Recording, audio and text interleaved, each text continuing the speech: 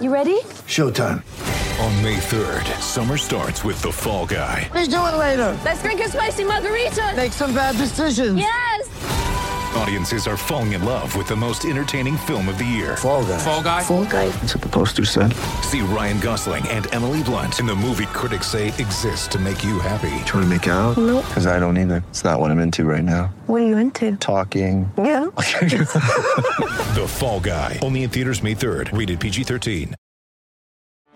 Get ready for the greatest roast of all time. The Roast of Tom Brady. A Netflix live event happening May 5th.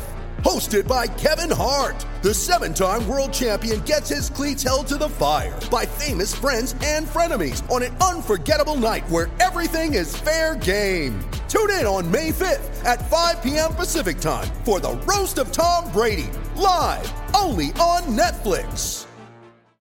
3, 2, 1. When I'm working out, I love to listen to your podcast. Whenever you say something, other people react to it. Taking my breath away, Aaron. Vern Lundquist joins me. Hall of Famer Jim Calhoun, NASCAR icon Dale Earnhardt Jr. Kirk Herbstreit is on the phone. Citizen America, the Air Sports Podcast. It is Wednesday, May 4th, 2022, people. I hope everybody's doing well. I hope everybody's having a great day. I hope everybody's ready for a loaded episode of the Aaron Torres Sports Podcast. Different kind of episode of the Aaron Torres Sports Podcast. And let me explain what we're going to do today. So in sports, there is something called self-scouting. I think most of you guys and girls know what that is, but essentially it is when a football team, a basketball team, a baseball team, probably hockey, probably golf, tennis players, whatever, it's when they go ahead and watch the film and evaluate themselves. Not only what are we doing well, but what are we not doing well, and how do we fix it? Nick Saban is a famously brilliant self-scouter.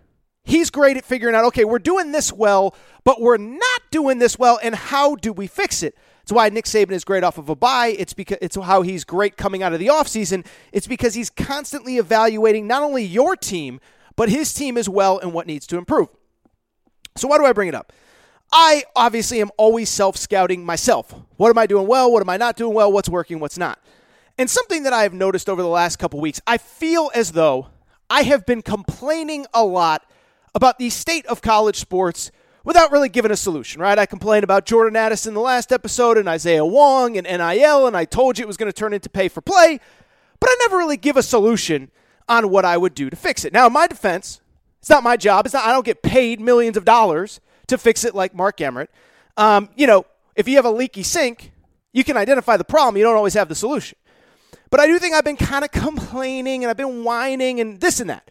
And so what I wanted to do was rather than come on and complain again, I figured let's get some solutions, and let's get some solutions from somebody that, frankly, is smarter than me. So what we're going to do, different episode, Dan Lust, the sports law expert. I've had him on a few times. You guys love him. I always get comments and tweets and DMs whenever Dan Lust comes on. He is a practicing lawyer. He is a law professor at New York University. He teaches a sports law class. So his area of expertise is really all of these sports law issues. What's going on with Trevor Bauer right now, the Deshaun Watson case. And he is obviously keeping an especially close eye on what is going on in college sports right now. And so as I said, rather than me ranting and raving, yelling and screaming, what I'm going to do is I'm going to throw in a minute to an interview with Dan Lust where we really hit on the state of college sports, the NIL situation, the transfer situation, how NIL and the transfer together have set up the circumstances that we're in. But rather than just telling you what has happened, what I want to do is have Dan come in and start to offer solutions. Is this something that can be fixed? Is this something that in terms of NIL we can figure out a way to get all 50 states on the same page? What about the transfer portal where, as I record, we have 1,500 players still in the portal with some of those kids they're not going to have a chance to get a scholarship somewhere else. So in about 2 minutes from now, 1 minute from now, Dan Lust, lawyer, sports law expert, and if you're not following him on Twitter, you need to be at Sports Law Lust.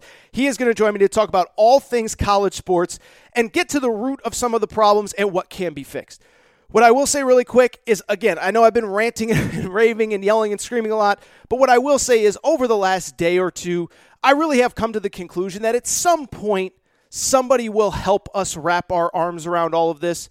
I don't think we're just going to go on in perpetuity with some NIL deals being under the table and some being over the table and crazy boosters at this school tweeting about it and a collective over there.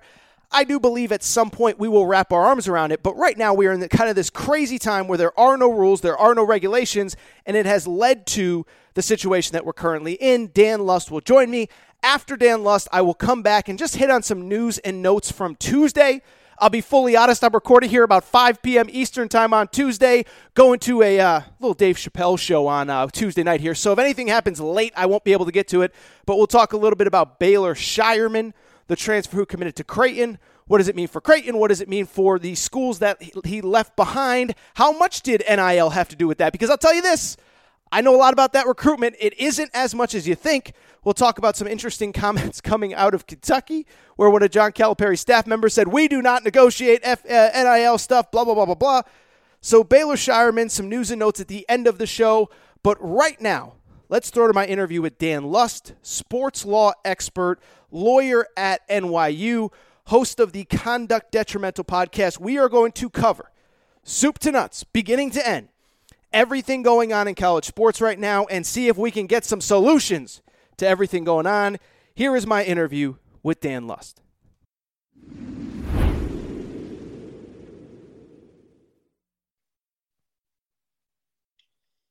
All right, joining me via Zoom. So here's the deal. I did a little preamble before I brought in Dan Lust. He is a sports law expert. Follow him on Twitter at Sports Law Lust. He teaches sports law at NYU. He hosts the Conduct Detrimental podcast. Worst intro ever. But I did a little preamble where I feel like Dan Lust, I've been a little whiny over the last couple weeks because you could see from a million miles away that this NIL thing on July 1st of 2021, it wasn't going to end well, and it was going to get out of control quickly if some guardrails were not put into place.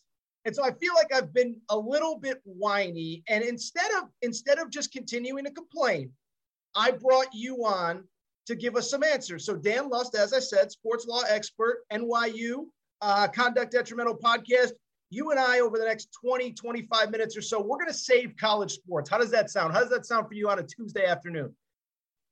It sounds like we're setting the bar incredibly high for this conversation. But you know what? We can only go up from here, right? And I think that's how it goes. Well, I think that's the expression goes.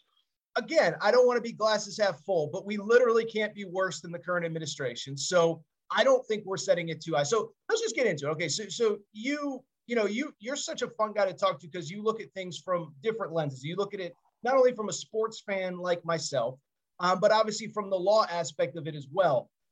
Both from a distance, and I know that you have some high-level conversations with some important people. What have you seen from college sports really over the last year, but more so the last month or so, where it seems like essentially a couple things have happened? One, players are now just entering the portal to see what NIL offers are out there. Players are, I don't want to say extorting their schools, but sort of extorting their schools to get more money. From a distance, but also with your legal hat on, what have you seen from college sports the last month, and what is your reaction to it? So remind me, I have to hit on that extortion comment, but that's a big one. Okay. But I'll say this, in my estimation, and someone that's I'm a lawyer, I'm a sports fan. Yeah, Aaron, you know this. I used to work for the New York Giants in their public relations department, so I have the PR side as well. I like to look at things from a very high level. So I think on July 1st of 2021, we all knew there was chaos, but I think by and large, if you read the room, you had a straw poll. You would basically have everybody, universally saying, this is great for athletes. Everyone was saying 100% positivity. I've sensed it on social media in this last month where the tides have changed a little bit. And that certainly has a lot to do with that transfer window, that May 1st deadline that everyone was kind of circling. People had transferred out. There were these big NIL deals. People were reporting, different recruiting battles being won and fought, won and lost on NIL deals, which schools were ponying up, which were not. The difference between the have and the have-nots on NIL are being very clear. So I'm sensing it. That's this last month. And also in this last month is that term that you hit on, extortion. We're in a world which we'll get into, but every state that has an NIL law has some slight nuances. Not all states have NIL laws. So some states, They have really no guidelines. They could do whatever they want. And where's the NCAA, right? You and I can probably do a better job on this call than the NCAA is doing. Why? Because the NCAA had this whole big plan to put forward their own guidelines. They have not done anything. They basically said, absent of state law controlling, here's what you can and can't do. The problem is some states have laws, some do not. But in all of our sports, we're competing for national championships. We're competing for conference championships, which are all being decided across state lines. So, when you tell me, Aaron, and I, there's a school in particular, I think you're referencing the Miami situation with Isaiah Wong, the basketball player. You're not the only one. A lot of people have called that extortion. But what's tricky from a legal standpoint, from an NCAA standpoint, whatever you want to call it, in Florida, Isaiah Wong and Miami are not allowed to, have that communication about money. So Isaiah Wong's rep is kind of talking to Miami, but he's also kind of talking to the boosters. And then the question is Miami talking to the boosters? Are they allowed to talk to the boosters? Because it has the sniff of extortion. But at the end of the day, if the booster is ponying up with the money and the booster is allowed to do it, is it illegal? So you're hitting on a lot of stuff. And I know I said a lot there, but the world of college sports is disjointed. It's fragmented. It's all over the place. And I think you're right that a lot of people are sensing this uneasiness with NIL being combined with the transfer portal. It's kind of a big cluster right now. Yeah, that's one thing that I've said is, we talk about in life and anything, unintended consequences. And so, what I've found in talking to people across sports is that if the transfer thing comes in, the one-time transfer comes in without NIL component to it, there's still a lot of kids that just say, hey, I like being at XYZ school. I got a girlfriend here. I like the coaching staff. They believed in me when nobody did, blah, blah, blah, blah, blah. But now, we hear athletes talking about it all the time. It's a business decision. Well, now it really is a business decision where you might want to stay at that school and you might, love your girlfriend. You might love the campus. You might love the coaching staff, but you're literally leaving, upwards of, hundreds of thousands of dollars on the table, as we learned with Nigel Pack. And so that to me is where I think that's where this thing kind of, it was like, what do they say? A match to gasoline or whatever, where when you combine the NIL, it's like, now kids almost, if you're a certain caliber of player, you don't have a choice but to go ahead and put your name in the portal just to evaluate your options. So I know that, I don't know if that takes you anywhere in particular, but that is the trend that I've really noticed over the last month or so. So I saw something, I try to see, I'm in the weeds just like you are, but there's certain deals that seem to, and certain news that percolates and people pay attention to. This Isaiah Wong one was one and the Nigel Pack one was another. Obviously both from Miami, obviously both dealing with the same booster, John Ruiz down there. So you see a guy like Nigel Pack earning $800,000 over 2 years. Why do you and I know that? Because the booster, John Ruiz, said the quiet part out loud. He said how much the guy was making. So what did that do? I think it made Miami a more, prime destination for recruits. But two, it made the guys like Isaiah Wong, who took the team at that deep March Madness tournament run, it said, hey, Nigel Pack's earning $800,000 over 2. I should be making a little bit more money. So it's not just impacting the transfers; it's impacting the kids that are staying in-house. So that's why you could call it extortion. And I wouldn't necessarily go that far, but it's basically looking at the comparable market. And Isaiah Wong say, hey, I was the guy that led them to that deep tournament run. Nigel Pack, who is he? He's coming in from out. It's almost like the pros, right? If Pat Mahomes gets X amount of money, Josh Allen's going to say, hey, I want that, but I want a little bit more. That's a new world here. And I will say one thing, Aaron, that we should hit on, right? When are these athletes getting paid? They're getting paid to do really, I want to say two things. They're getting paid to pick the school, right? When they're coming out of high school, there's a bidding war at the time. And then they're also getting paid to transfer. Those seem to be the two big spotlights, or maybe paid to stay. We'll say those are the big three. A guy like Kenny Pickett, the first quarterback selected in the NFL draft out of Pittsburgh, he said he only earned about $100,000 off of NIL because why? Like, I don't know, he wasn't transferring. He's obviously going to the pros. He wasn't getting recruited to a new school because he was at Pittsburgh. He's about to graduate. So that tells you, Aaron, to your point, people that are entering the transfer portal, they're saying, okay, this is the time where I might get a lot of money. If I stay at my school and I don't threaten to leave, what is the impetus for someone to come and find me, to pay me a lot of money? So you can't really knock Isaiah Wong for what he's doing. He's not transferring, right? I think he pulled himself out and he's getting paid. that's a way to do it. Just like if you were trying to get paid more money by your employer and your employer didn't give you a raise, you say, hey, I found another job over here. They're willing to pay me X. The problem, Aaron, is this tampering element, right? How does everybody know what they're going to get and what they might get from these schools before they enter the transfer portal? And that's the messy, these gray areas that we've avoided forever in college sports, but the NBA has dealt with, football has dealt with, which, we're getting a little dose of right now.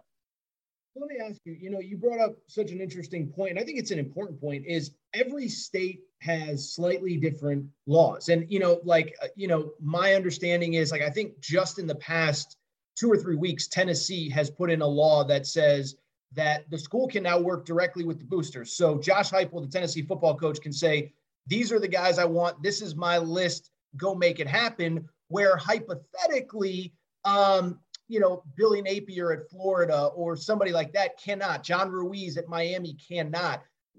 Because every state law is a little bit different.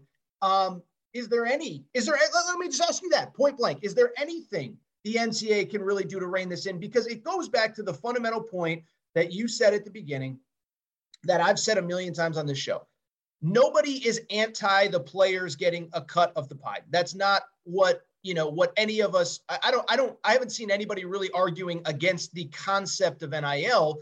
But again, there's pay for play elements to it. There's bidding wars. There's, you're committed to your team and then you enter the portal the day before. So because every state has a slightly different law, because everybody is under completely different jurisdictions, if you and I were running the NCAA, Mark Emmert's out, they say Torres and Lust, you're in. Is there anything that we can do day one to actually start to just, again, let the players get their cut, but kind of just not have this wild, wild West element that's going on right now?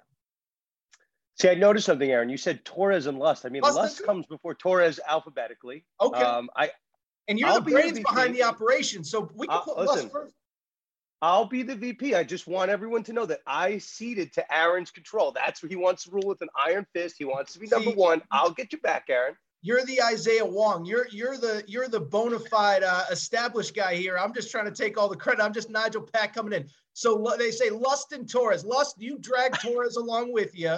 He'll yell and scream, and then you're the brains behind the operation. So what? See, I know what you did here. You want me to be the Mark Emmert to take the punches, Aaron. I see what you're up to. You're going both ways. Wow, you just twisted that pretty hard. I can't win. I got you. No, I'm just messing. So listen, if you and I came in, I think there's one easy solution for this. I don't want to say it's easy to get it accomplished, but this would be my platform, right? Mark Emmert has vacated. The NCAA is going to get kicked out in about a year. There are people jockeying for this position. And the platform that I think someone should run on is just say, listen, we can solve any number of issues at the NCAA level, but we are now losing control of the sport. People are transferring left and right. And I think a really big deal, Aaron, that people are not, I know, I'm sure you've spoke about it. I'm sure you've seen it. The amount of players that are transferring and entering the portal and ending up on the other end without a scholarship is a lot. I saw a number. It was like 3 out of every 10, 4 out of every 10. It's a large number. Can I jump in on this real quick? I saw a stat. Yeah, Travis Branham covers recruiting for 24/7 Sports. As of Monday morning, there were about 1,500 players in the portal for basketball. So think about that. 350 schools. That means that every school would basically have to sign about an average of 4.5 players from here on out. Forget the fact that there's just not enough scholarships. You don't want that many guys. You're talking about, it's for every guy to find a spot. We're talking about 4.5 scholarships per team. They'd have to sign a guy from this point on. So keep going. But I think that's a very important point that nobody talks about. So here's the thing. Why are so many athletes entering the portal is because they see these, illusions of grandeur, delusions of grandeur, whatever you want to call it, because other states and other schools are being so proactive and so aggressive with NIL. So that's why you're seeing a lot of top athletes go to Miami, or Nebraska is another one that gets a lot, or even Texas, USC. Those are the schools that seem to be kind of at the forefront. I'm sure I'm missing some Florida, but Texas A&M. There are a lot of schools at the lead of this. So let's say, and here's my, I don't know, again, easier said than done. I was involved in these communications originally. I think it's lost some steam. But a federal law, Aaron, right now, you and I, Torres and Lust, we go into any bar in the United States, right? We go into a bar in Hawaii, Alaska, South Dakota. We know what the drinking age is. It is 21 years of age. It's not the best law, but it is a clean law. We all know what it is. So that's why, Aaron, if you are in I'm from New York. If we're on the New York, New Jersey border, back in the day, New Jersey had a lower drinking age. So people would go across state lines and they'd go drink in New Jersey. If the drinking age is 21, people are less inclined to go across state lines to get an advantage. So if a federal law comes in, basically states can do whatever they want in any given, be it cannabis or, even sports betting, until the federal government passes a law that that supersedes what states do. We're not going to get political, but that's the conversation that's happening with the Roe versus Wade stuff right now. Because the federal government is popping out, now the states can have some say. Right now in college sports, there is no federal law. So all the states get to pick their own little things. If the federal government comes in like they did with the drinking age way back when, they made it 21, they can make one clean rule for all of college sports. It can normalize the collective conversation. It can normalize everything that we're looking at, right? Fair market value. Some players are getting paid like close to 8 figures, right? Is that fair market value? I don't think so. I don't think anyone's generating, close to 8 figures for the university, or, outside of maybe Caleb Williams or Arch Manning, right? That's the type of issues we're having without federal legislation. So certainly, I think politicians have important things to do, but I know college sports are very big in our country. And right now, all these little state legislatures, they think they've done a really good job, right? Be it in Florida and Texas, to benefit their schools. But for the safety and the health of college sports, we need to normalize this, right? Hawaii should have the same rules as South Dakota, should have the same rules as Jersey, should have the same rules as Florida. And then you can go back to, appeasing the purists, right? When you're fighting over playing time, how nice the campus is, and you're not just fighting over bags of cash when some schools get an advantage and other schools can't. I think we need to prioritize a federal law. And listen, I know there's important things to do in our country, but saving college sports has got to be on the radar somewhere. So the follow-up question to that, obviously, I think a big reason why we ended up in the situation that we did was because Mark Emmert was waiting. Our predecessor, the guy before Torres and Lust and Torres, Mark Emmert was waiting for the federal government to get involved. So is that something that you see, maybe not today, maybe not tomorrow, but something that the powers that be in this country do deem important? Because, I don't know where it fits in the grand scheme and all that stuff, but do you think it's something that, not today, not tomorrow, we understand this stuff doesn't happen overnight, but in the next 5 years, if the powers that be in college sports present this the right way, that maybe, just maybe, something does happen so that we can balance things out just a little bit? I think it has to, but I think, Mark Emmert certainly, didn't do anyone any favors for like the better part of 2 decades, was basically saying how great amateurism was. And then for him to change face and say, oh, we need a federal law. Mark Emmert was the most unpopular guy in that room. Anytime he opened his mouth, people just turned the other way. So they needed a change in leadership. I still think a federal law is critical to this because, the fear is, and there's some people, and I'm a glass half full guy. I like that athletes, and I see the trend in college football, particularly with this, historically Black colleges now getting some of these recruits, but that's few and far between. I think everyone's now filtering to the top schools in our country with the transfer portal. So you're really, at least in college basketball, which I know is, you're very fond of, like, you really risk losing those mid-majors, right? You have a school like St. Peter's that had this great run of the tournament, and then everyone left. Like, everyone from the coach left. The coach went over to Seton Hall, So I think you really have a fear of just like mass exodus every single year. Obviously, the transfer rule, I think, is the issue. And I don't know, at a very holistic level, I think I have issues with the transfer rule. I think, I like that athletes can move, but the amount of athletes that are transferring, there's just not enough spots. So I think agents, people around these athletes are just, maybe they didn't know, but I have an issue with that. I have more so, I don't really have an issue with NIL. Give athletes as much money as they want. But to combine the two is really painting NIL in a bad light. When, like, athletes, listen, Aaron, from a legal perspective, college athletes are the only people on a college campus that can't get paid for being good at their craft. That doesn't make sense to me. Everybody's always been allowed to transfer, right? But there had to have been like a spot. If you're an academic transfer, there would have to be a spot for you. There's no such thing as like an academic transfer portal where you like leave your school and hope to get picked up by someone else. That doesn't exist. So this concept of the transfer portal being free, I mean, there's got to be some guidelines, and it's almost like, Aaron, like the NFL draft. People declare for the NFL draft because someone tells them, someone, from the NFL goes, hey, you're a projected, second round guy, third round guy, fourth round guy. Right now, literally everyone is going to the transfer portal, and it's not possible to have that many scholarships on the other end. So I think the transfer portal is probably the biggest issue in all college sports right now. So let's talk about that one. Obviously, it went into place because, about 3-4 years ago, not 3-4, but, really, I think the Shea Patterson one, I don't know how closely you were following it at the time, but Shea Patterson was at Ole Miss, wants to transfer to Michigan. Hugh Freeze, friend of mine, my guy, Tom Mars. That's right. My friend Tom of mine. Mars. Yeah. So, so my buddy Hugh Freeze, been on the show many times, got fired at Ole Miss. Shea Patterson's like, I'm not staying for the new coach. And they they basically sued the NCAA. And I think that was the one where it was like, these guys are just going to lawyer up every single time. So I'll ask you again, we're running the NCAA. We're not anti-player movement. I'm not in favor of a kid being miserable at a place and do it for the good of the team. Stick it out. It's like, if you're really unhappy, that's fine. But to your point, as I said a minute ago, 1,500 guys are still in the portal.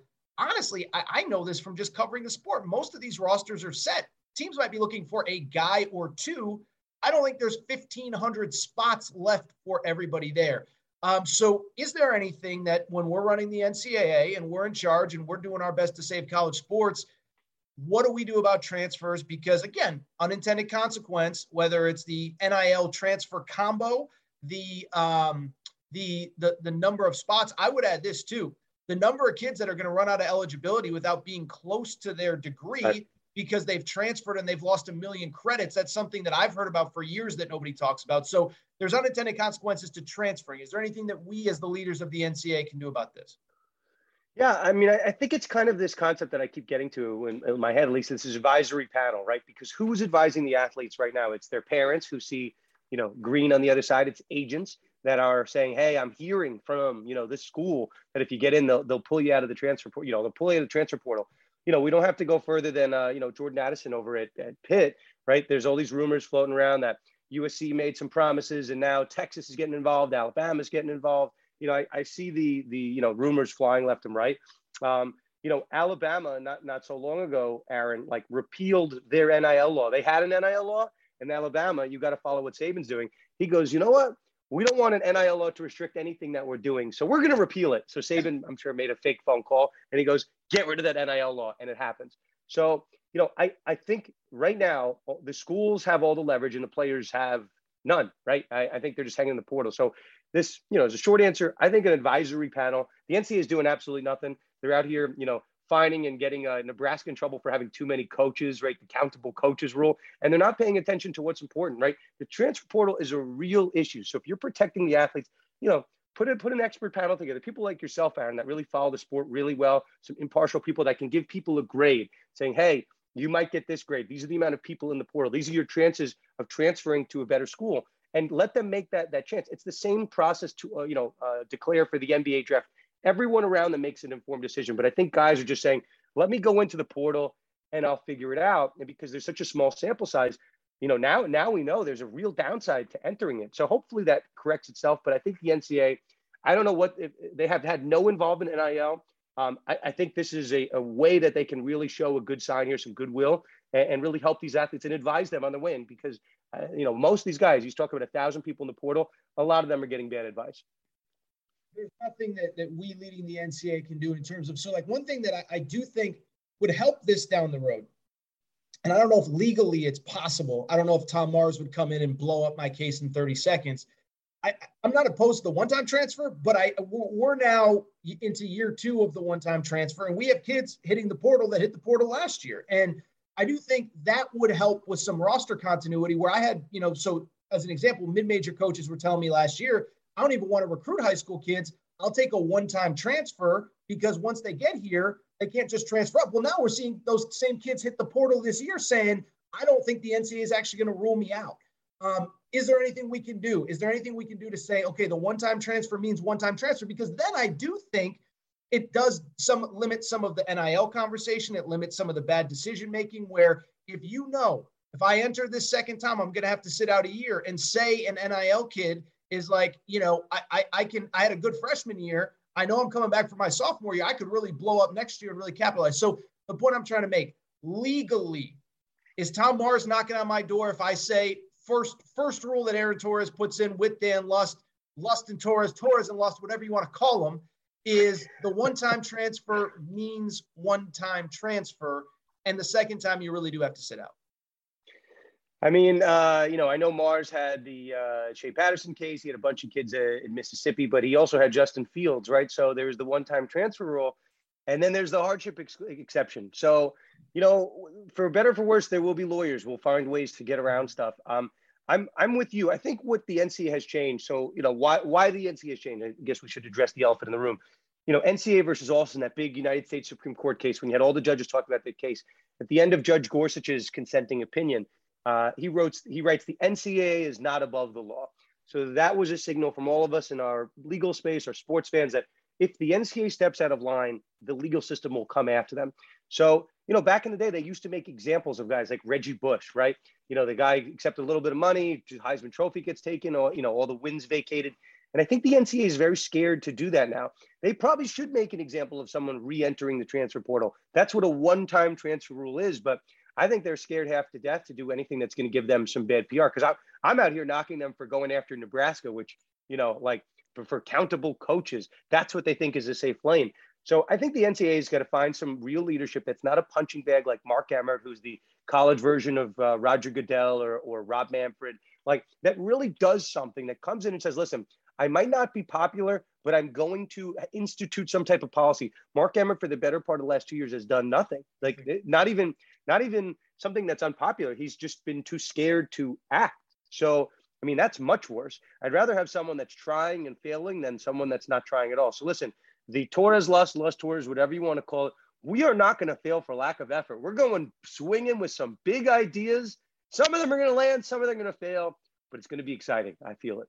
Well, no, and I can say definitively, it's something I've said on this show is, Emmert. So one thing that I think part of the reason I've had success in my career, I think, is because I'm not afraid to I very rarely am with the consensus on stuff. And sometimes, and sometimes you and I have private texts where I'll be like, something doesn't add up here. And I know everyone on Twitter is saying this, but I don't think. And so anyway, I bring it up because Emmett's one of the few that it's no, when everybody is crushing this guy, it is absolutely justified. I've told the story many times on this podcast. I was at the Final Four this year. He does his one press conference a year, and literally he answered nothing. They say you can dodge a wrench. Remember that from Dodgeball, the movie? This guy was dodging wrenches left and right because he did not answer anything, and everything was somebody else. Well, NIL is on the states, and the one-time transfer is on the school presidents and blah, blah, blah, blah, blah. So he's incompetent, whatever. Is there anything else from the college sports perspective right now that you see that from the legal aspect that could be tightened up, that could be fixed, that could just make where we are right now just a little bit of a better place? Because I hate to keep reiterating, I really do. Because I am a glass is half full guy. I love this stuff. And maybe let me frame it this way. I've kind of come to this conclusion, right? Like I said, I whine, but I do think this is kind of this weird moment in time. All these changes come into place. There's no leadership. And I do think in some way it'll kind of it'll sort itself out in some way. We're never going back to the old days, but we're never, I don't think it's going to be like this forever. Do you see that, whether it is a federal oversight, whether it is better leadership, whatever it is? Some days, I see a story, the Jordan Addison thing, whatever, the Isaiah Wong thing, and I'm like, this thing is going off the rails real quick. And then I think about all the other times in any other walk of life, sport, whatever, that we think something is changing forever, then it kind of sorts itself out over time. So, it's happened in college football, not to go too far down, the history books, but back in the 80s, people thought college football was going to die about the amount of overexposure with television. And the NCAA, there was another Supreme Court case, Board of Regents in Oklahoma, if anybody remembers it. But that was a case that the NCAA was very adamant that college football will die. We've controlled it very clear with one national spotlight game, and we've been very clear. And it ended up leading to this huge influx of money. It's turned college football into, maybe a 9-figure sport to $1 billion industry, a huge, really vibrant industry. And maybe, probably part of the reason we're here with paying athletes is because the money just got out of control and none of it was going to athletes. But listen, it survived. College sports evolved. Part of the evolution is this conversation that we're having right now. The only thing, I'm a glass half full guy, but I have to, just like I tell my law clients, you got to set the bar realistically. And what I can tell you, Aaron, this is not the worst it's going to get from a disorganization level. There is a case going up right now at it's called House versus NCA. It's a case about whether, defining what NIL is, saying, hey, like marketing deals, I guess that's NIL. Well, how about the fact that all these schools are getting paid millions of dollars to broadcast our television games? Shouldn't the athletes get a piece of that? Pro athletes get a piece of the television pie. Should we get some of that? Should we get some of merchandise? Should we get some of the ticket gate? That's being fought right now. I know, Sedona Prince is part of that lawsuit, former Oregon basketball player. So it's going to get, more interesting, right? There's going to be more money. And then, Aaron, there's another battle yet to be fought, is the whether, athletes are employees. And that's another interesting one, whether athletes could be fired, or whether they're owed insurance, disability, or, it's another world. So, this battle, the transfer rule, we got to work on that. That I think can be fixed. Honestly, I think it could be fixed within a year. I don't think it's that complicated. NIL, though, and athlete rights, that other part of the equation, that's going to get much, much trickier. So in my world, NIL is universally accepted because everyone loves student athletes having rights. The transfer issue is different. When you combine the two, there's a lethal dose.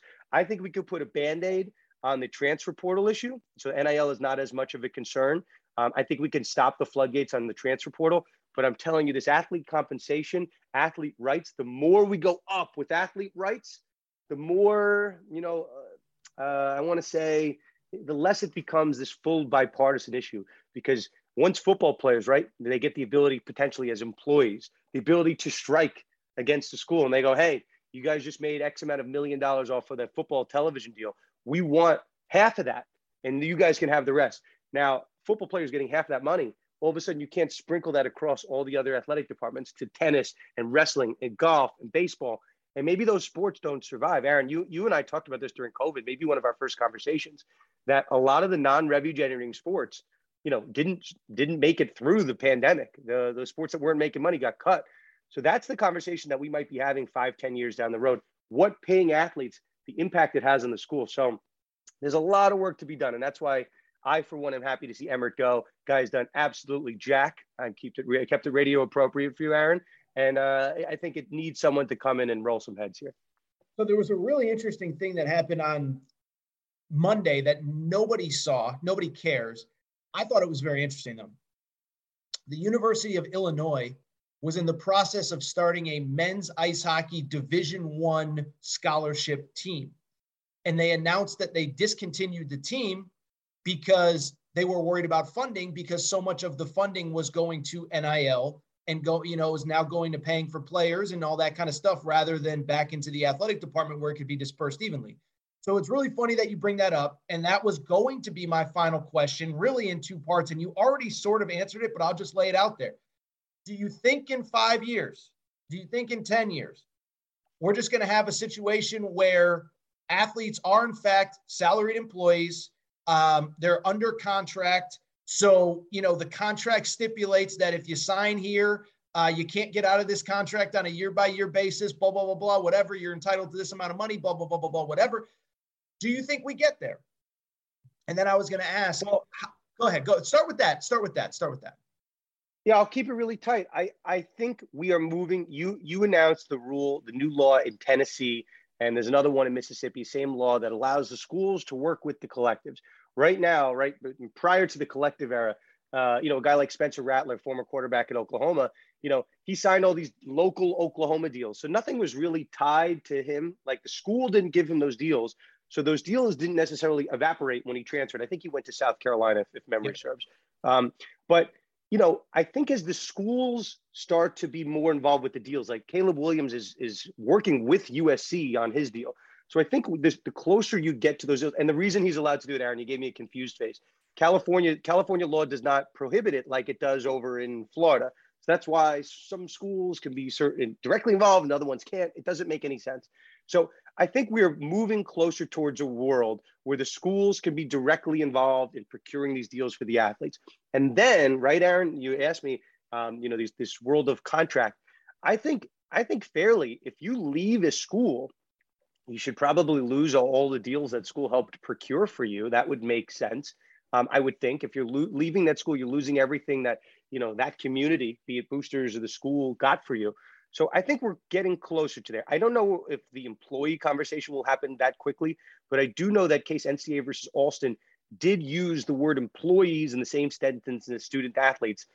So we're moving closer. I don't know if that's in 5 years, employees, but tying certain deals to the university and the university being directly involved, I think that might even be closer than 5 years.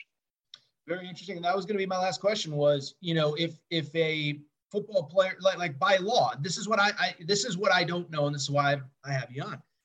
By law, if I'm, I've now transitioned from being the co-president of the NCAA to now I'm, say, an athletic director at, say, UConn. Or UConn's maybe not a good example because the football program. So I'm the athletic director at Texas A&M. And we get to the point where, you know what, we're just going to pay the players a salary, this, that, the other thing. What does that mean for non-revenue sports? And with the law, how the law views it, if we come to the stipulation that we're paying salaries to the cornerback and the safety and the defensive tackle, does that mean that if we want to run a tennis program that we have to pay the tennis players as well? How does all that work? Yes and no. We're getting to, if you to use the term like salary, I think a guy like John Ruiz over at Miami, he wouldn't call what he's doing a salary. He'd say, I'm giving them 800 over, Nigel Pack, 800 over 2 years to promote my brand. That's not a salary. That's a marketing contract. Once you start talking about salaries, you're saying a term that's closer to an employment term, or, benefits and disability, right? I think these collectives are very smart. They know what they're doing. Yeah. John Ruiz is kind of floating it. He's getting pretty close. He's walking a little bit of a tightrope, but I think it looks a lot like pay to play. But as long as you avoid those terms, right? Like the Texas Pancake Club and making these overtures. And I think there was this big story over in Texas, like, hey, they were announcing how much money was in the collective. It's like, well, are they inducing people to leave their schools, or are they saying that so they can just promote how much money the collective has? Like, there's all these shades of gray, because you're not allowed to say, like, Aaron, if you and I had the collective for Texas and we said, hey, the Tourism Loss Collective, we dropped out of the NCAA, this co-president thing didn't work, or they just gave us a huge bag to go over to Texas, which is probably what would have happened because we did such a good job running the NCAA. And we go, listen, we got $150 million in this collective. Isn't that great? And we ended the sentence there. That seems to be fine. But if we said we have $150 million, who wants a piece of this? Calling all athletes at all schools. You can't do that, because that would be an inducement to bring people in.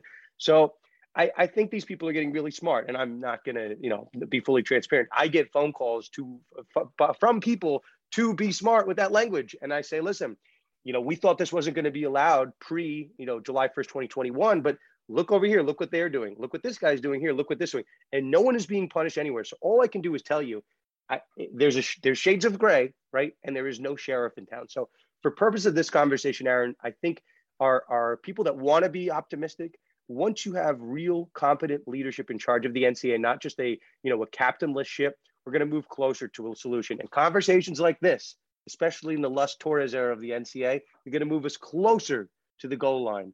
No pun intended, buddy. So I love that in this made up version of our world, Texas is still a mess that needs somebody to bail them out. It's like, doesn't matter if it's the 90s, 2000s, 2010s, Texas needs something. One last question, then I'm going to let you go. So this was very interesting to me. You mentioned, we've talked about all the different laws. John Calipari and his staff on Tuesday said something very interesting. Basically, one of Calipari's staff members basically said, we do not do NIL guarantees here. In other words, they very publicly said, we don't do pay for play. And at first it sounded like kind of an out of touch thing, like, oh, we're not doing NIL. Then it kind of comes out that the way that the Kentucky individual law is written is you can't do pay for play. It has to be, performance-based, whatever. What would actually happen if somebody got caught breaking their state law? Now, you could be Nick Saban and just have the whole state legislature rewrite the law. But, I know of one state where the law is pretty tight, and I know of schools that are breaking that law. It's not Kentucky. It's not Alabama, for people wondering. But what would happen if I'm John Smith and I'm the football coach at Iowa. Iowa's a totally hypothetical. And I know what my NIL law is, and I know that everybody else is doing it, so I got to keep up, but I'm breaking my state law. What would happen to me? Right. So before I let you go, in this Lust Torres era, I feel like, if you want to be Torres and Lust, you want to be the head of the NCAA, I get to say we're back. I get to do okay. Yeah. I get to say it, and we go to Texas. I get to say we're back, and then Texas would fall flat on their face. But hopefully I didn't offend our Texas fans here. Okay, so here's why, and this brings me back to my earlier point, why I like this federal law. I like a federal, impartial, someone that is not on the boots in the ground in North Carolina or in Florida or in Ohio or Texas, right? Because if you violate a state law, let's say you're talking about Florida's law, right? If you violate Florida law in doing something, right? If John Ruiz violates Florida's law in helping a Miami, what a guy. He's a former lawyer, so I guess he's a current lawyer. He screwed up a lot of stuff for a lot of people. But continue. Well, think about it. Think about what he's doing. This I use Florida in particular, but like Ruiz is putting himself out there. They've landed a ton of big recruits on the college, on football, on men's basketball, women's basketball. They signed the Cavender twins over from Fresno State. Like the guy knows what he's doing, and he's putting it out there. I think other people are scared to do it, and he's landing recruits, and nothing is happening. So could something happen from the NCAA? Sure. But where's the other thing it could happen? It could come from, the attorney general over in Florida. He could say, listen, here's the state law. It says X, you did Y, I'm fining you this amount, this and that, whatever. Miami University is going to get in trouble. But here's the thing, right? Like, why would the attorney general for a position that really depends on a lot of public support, why would they want to attack Miami University for landing a star recruit? Why would they want to attack Florida or, Florida Gulf Coast, right? Were they Dunk City back in the day? Was that the name? Dunk City? Andy Enfield, my buddy down at USC, was Dunk City. But what I will say, you don't know college sports well enough, man. There's probably some Gators and some Seminoles in that House of Representatives or whatever that doesn't like what Miami's doing. So, but there's some hurricanes. There's some hurricanes in there too. But the thing is, if you pull the punishment arm away from Florida and you give it to some national body, and again, I don't say this to say it just for shits and giggles. Can I say shits and giggles? Yeah, is that appropriate? Yeah, of course.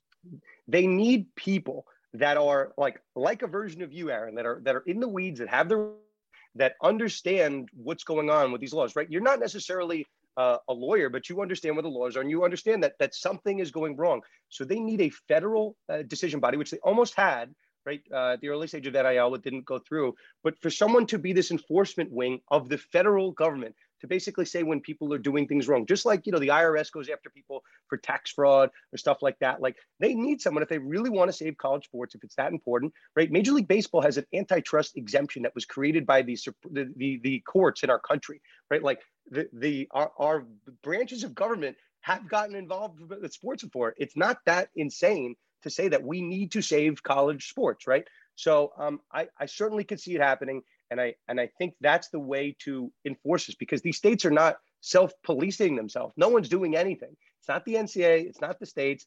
So, you could repeal your law if you're Alabama, or you could just violate your law if you're another state. It doesn't really seem to matter in this era. And it's, Aaron, we've been in this for almost a full year, and no one has gotten hit with anything, which is odd, which tells you the trends are that no one's going to do anything at any point. So again, Aaron, we have a captainless ship. It doesn't have to be Torres and Lust, right? It can be one of our other friends. Maybe it could be Dan Beyer, your friend over at Fox Sports. Okay. It could be somebody that knows what they're doing, but it can't be nobody, and it can't be for lack of effort. Dan Lust. Whew, that was good. That was awesome. That's good. Listen, that's what they pay. That's what they pay me for. This law degree's not fake. That's what.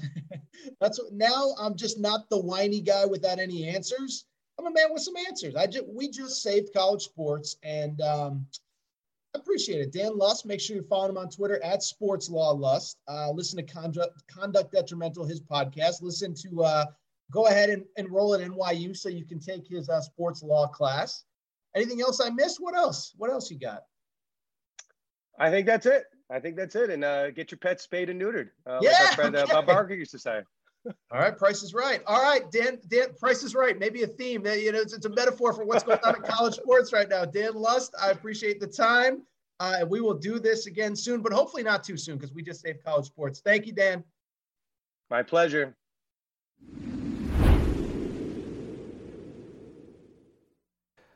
All right, we're going to get back to the show in a minute.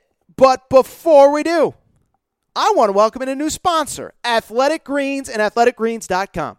With one delicious scoop of AG1, that's Athletic Greens, you're absorbing 75 high-quality vitamins, minerals, whole food-sourced superfoods, probiotics, and adaptogens to help you start your day right.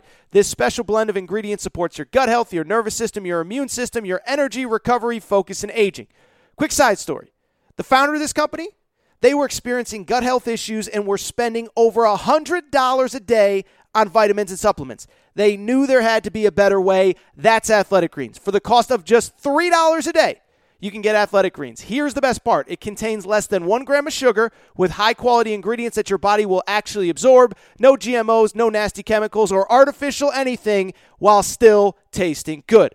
Right now, it's time to reclaim your health and arm your immune system with convenient daily nutrition. It's just 1 scoop in a cup of water every day. That's it. No need for a million different pills and supplements to look out for your health.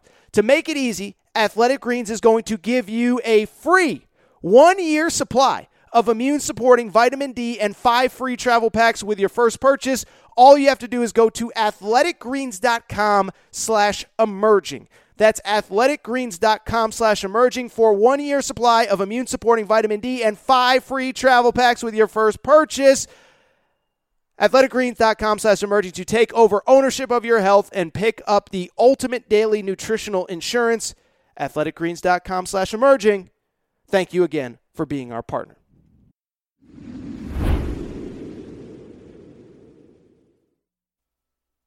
All right, everybody. I am back.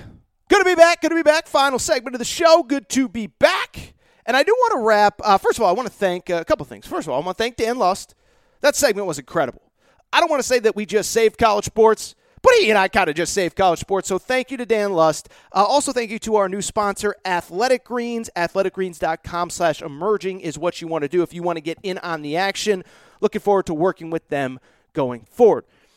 With that said, though, I do kind of want to wrap the show. First of all, as I said, earlier in the show, I am going to see Dave Chappelle tonight. So if anything crazy happens after about 5:30, 6 o'clock Eastern time, sorry, I'm off the grid. I'm off the radar. We're going to have to save it for Friday's show. But there were a couple things. One, Jordan Addison, that really good wide receiver from Pitt, won the Biletnikoff last year. He did ultimately end up entering the transfer portal on Tuesday.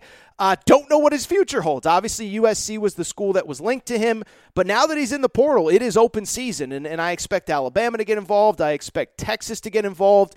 I don't know if there's going to be other schools, but he is going to be a who's who. It will be a who's who of who is interested in Jordan Addison, and I would expect it to very quickly become one of the more interesting recruiting stories on the football side going forward.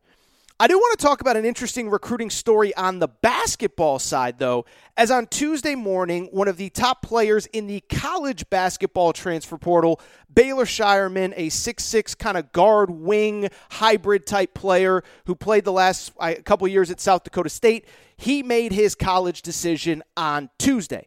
What was interesting, though, was it wasn't just that he made a college decision, but that there was all sorts of actually, again, topic of the day, NIL, rumors, innuendo, whatever. And I can tell you for a fact that a lot of what you have read out there is not accurate, and it does not reflect why this kid ultimately made his decision, the one that he did on Tuesday. So let's get into it. Let's talk about it, and let's start with this. I just told you, Baylor Shireman, really good player. Entered the portal probably, 4 weeks ago, 3 weeks ago. And once that happened, he heard from all of the big names in college basketball. Duke reached out. Gonzaga reached out. Arizona reached out. Kentucky made his top 10. Arkansas made his top 10. You go on and on down the list. Kansas was in the mix there for half a second. But ultimately, the decision comes Tuesday morning. Baylor Shireman picks, drumroll please, Baylor Shireman from South Dakota State picks. Are you ready for this? How about those Creighton Blue Jays, baby? That is right, Baylor Shireman, a Creighton Blue Jay, and I believe that this kid is the missing piece for what frankly could be a national championship contender, as crazy as that sounds with Creighton. First of all, the kid, the player, I just told you a minute ago, really, really special talent. 16 points, 8 rebounds. How about this? 47% three-point shooting this past year for a South Dakota State team. Remember, we talked actually very briefly about South Dakota State in the lead-up to the NCAA tournament.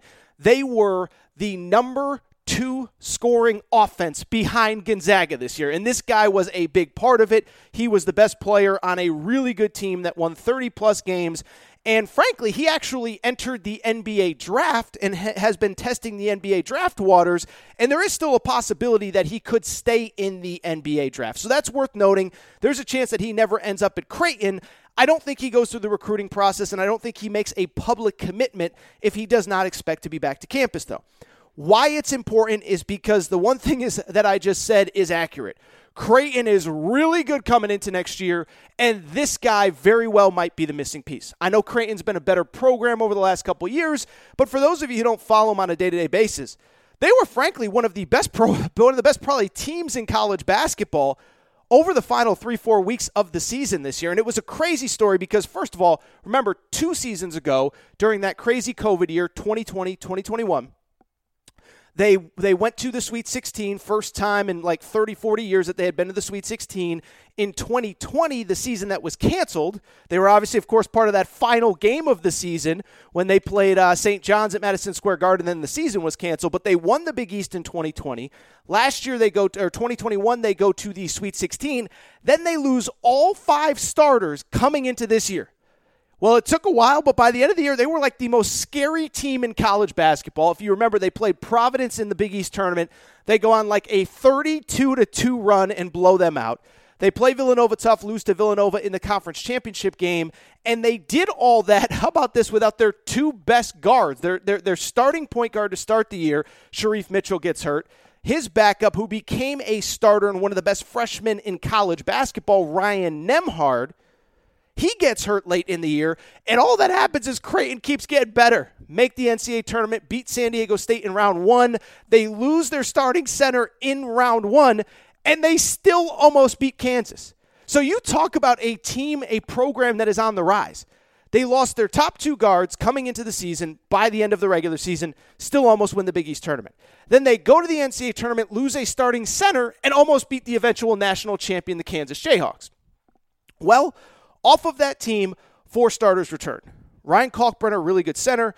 Ryan Nembhard, the point guard. 2 wings that are really good. Trey Alexander's kind of a bigger guard who actually took over for the point guard spot when the other 2 went down. And a kid named Arthur Kaluma, who I think is really, really, really good, a guy that's going to play in the NBA here in a year or so. With that said, there was one thing that they were missing, though, and they had that 4 spot was where they were missing a guy. They had a guy named Ryan Hawkins, average 14 points per game. Well, Baylor Scheierman is the guy that's going to step in, come in, and he is going to be the guy that replaces Ryan Hawkins, and I do believe that he is ultimately the missing piece for this program. They had 4 starters coming back off a team that made the second round of the tournament, was playing as well as anybody. The one spot they needed was a bigger guard, a big forward, whatever you want to call it, basically the 4 spot, a guy that could make plays, and that's exactly who this guy is. As I said, 16 points, 8 rebounds, 4.5 assists, 47% three-point shooting. This guy is a perfect fit. And when I look at Creighton next year, I'm just telling you, this is a team that can legitimately win the national championship. If you're looking for a team to bet, maybe that isn't one of the favorites along, Gonzaga, Kentucky, Duke, whatever, go ahead bet Creighton, because I think they are good enough to win it all. And I think this guy is really going to be the X factor. I saw, myself, I now have Creighton in my top 5 coming into next year. I saw that John Rothstein has them all the way up to number 2 behind North Carolina. So the buzz is building. It is a very good team going into next season, and Baylor Scheierman's the missing piece. I believe Creighton is a definitive top 5 team. But here's the thing, though. If it was just about Creighton, and it was just about Baylor Scheierman, this is where the segment would end. But why I want to continue to talk about it is because there was something that very interesting came up in the course of his recruitment, and it is once again another story about NIL. And I don't mean to beat down the NIL point, but this is one where I actually am frustrated not with the NIL component, but with the way it was covered, because I believe that it was covered completely unfairly. And so let me get into it. Let me explain, because really about 24 hours or so before Baylor Scheierman ended up committing to Creighton, he cut his list down to 5, and one of the schools that took him off the list, that he took off their list, was University of Kentucky. Everybody knows I've covered Kentucky. I for the most part, I think really like John Calipari, like what he does, but there start to be all these media reports that Baylor Shireman, he's making crazy NIL demands, and that was why he's no longer considering Kentucky, and Kentucky is no longer recruiting him. Can I tell you this? Can I just say this? Am I dumb enough to think that NIL played no role? Absolutely not. But we need to stop with this thing that every single time a kid commits somewhere, oh, there must be something going on. It must be this. It must be that. It must be NIL. And that's why this kid didn't commit. I can tell you for certainty. One, Baylor Shireman said it. In an interview with ESPN, he actually literally said, there was all these crazy reports that came out. I'll read the quote verbatim, actually. He said, it's actually funny because there was some information getting out that, like, I was demanding this and that. In reality, I knew NIL was going to be a part of it, but I told my parents at the beginning of the process that if I'm going back to school, I'm doing this to ultimately put myself in a better position for my pro aspirations. And so I know people will sit there and say, that's crap, that's this, that's that. What I can tell you definitively is this. I've talked to multiple people from multiple angles on this thing. And like I said a minute ago, while I can't say that NIL played no role, we need to get past the idea that anytime any kid picks a school, it is solely because of NIL. And in a lot of ways, this Baylor Shireman thing, it actually reminds me a lot of the, as weird as it sounds, it's going to sound weird, of the situation with Texas A&M football. If you remember, #1 recruiting class, and I was one of the few guys that, like, I defended Texas A&M. And I can definitively tell you, I kind of know what happened to Texas A&M too. Can't really say everything that I know. But what I can tell you is that while it'd be ignorant to say that NIL played absolutely no role in them signing the greatest recruiting class in the history of college football, the role that NIL played was actually much smaller than people realize and people think. People think, oh, A&M's just going around handing out bags of cash. Jimbo Fisher brought up a good point the other day. He said, if I'm going to pay anybody, if it's all about NIL, why wouldn't I just go pay all my underclassmen that are declaring for the NFL draft? I'd much rather have a junior or senior along the offensive or defensive line than I would bring in a freshman. So the idea that NIL play was the only reason that A&M signed the #1 recruiting class in the country was idiotic. I talked about it on this show multiple times. One, A&M is in a recruiting hotbed. They're a few hours from Houston. Well, guess where most of their recruits came from? They took advantage of some coaching changes. They got recruits that were committed to Oklahoma, that were committed to Florida, that were committed to LSU, that had coaching changes, started looking around and ended up at A&M. There were other reasons. Jimbo Fisher's a Hall of Fame coach. Many of the kids were visiting the weekend of the Alabama game and committed shortly thereafter. There's a million reasons why Texas A&M signed the #1 recruiting class in high school football, and NIL was only a small part of it. And you know what? It's the same with this Baylor Shireman kid. And if you think the only reason he ended up at freaking Creighton is because of NIL, you're out of your freaking mind. First of all, this kid is from Nebraska. So obviously he is choosing to stay close to home. For people who don't know, Creighton is in Omaha, Nebraska. That is the first reason why this kid ultimately decided to go to Creighton. The second reason is, and I know this is going to be unpopular with Kentucky fans and Kansas fans and this fans and that fans and whatever, Creighton's actually the best fit. And the one thing that I have tried to tell all of you guys and girls through the years, transfer portal recruiting is significantly different than high school basketball recruiting, okay? In high school basketball, and it's actually interesting, about 2 years ago, if you remember the kid Matt Harms, remember that kid, the big kid from Purdue? He hits the portal. He commits to BYU over Kentucky. And he said something at the time, and it's 100% accurate. He said, I've been through all the recruiting pitches. When I was in high school, the stuff like facilities and the stuff like gear and the stuff like shoes and sneakers, that was what mattered to me now. But I got 1 year left in college basketball. I need to go to the place that is going to best get me ready for the professional ranks and put me in the best position to succeed. And so when you look at Baylor Shireman, it's the exact same thing. If it was only about money, guess what? He's still in the NBA draft. He could just go pro and make plenty of money this year. You know what it's about? It's about exactly what he said. It's about going to a place that is going to put him in position to succeed. And Creighton, which plays up and down, fast-paced, lots of three-point shooting, that is the school that is actually going to put him in the best position to do it because they play a style play that's beneficial to him. They need the exact player that he is. They have a spot open for him. And so it makes perfect sense. And so this is no disrespect to Kentucky and all the reporters. And I like those reporters. I'm not criticizing those reporters. But what I'm telling you is I can just say for certain, what I could just say is for certain, NIL, of course, played a role. He has the same agent as Nigel Pack, okay? So to say that NIL played no role would be silly. But he has 1 year left to prove to NBA scouts that he is a guy that wasn't just a good player putting up good stats in a bad league. He has 1 year to be in the best position possible to have the most success possible, okay? Clearly, Creighton, which is returning 4 starters but is missing his exact skill set, is a great spot for him. No disrespect. I'm not sure that Kentucky is. Kentucky has a million guys in the backcourt and on the wing. They have Cason Wallace. They have Chris Livingston. They have Jacob Toppin. Maybe Keon Brooks, although he's in the transfer portal. I don't think he comes back. They have Lance Ware. So this guy's going to come there and be like one of 6 guys competing for minutes? Or is he going to go to the place where he is the missing piece to a potential national championship team?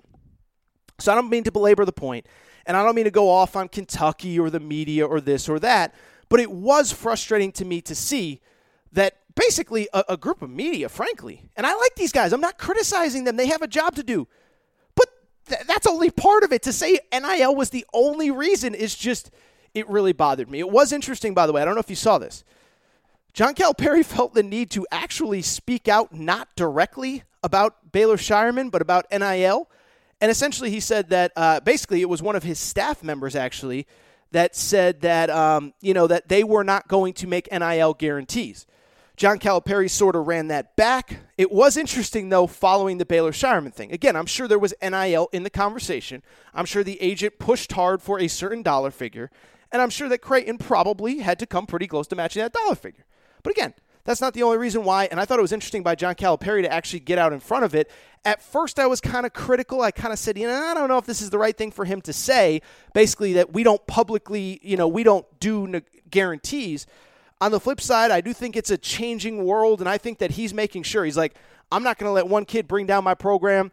If the law says that it can't be pay for play, and the current law in Kentucky says exactly that, I talked about it a little bit with Dan Lust, I think Calipari's like, you know what? I'm not breaking the law. Forget whatever the NCAA rules look like 2, 3, 4 years down the road. I ain't breaking the law to get this kid. But again, I hate to belabor the point. It was frustrating for me to watch because I thought the media did not do a fair job of covering that story. I don't think they did a fair job of reflecting the real reasons that Baylor Scheierman ended up at Creighton. But one of the best players in the portal is headed to Creighton.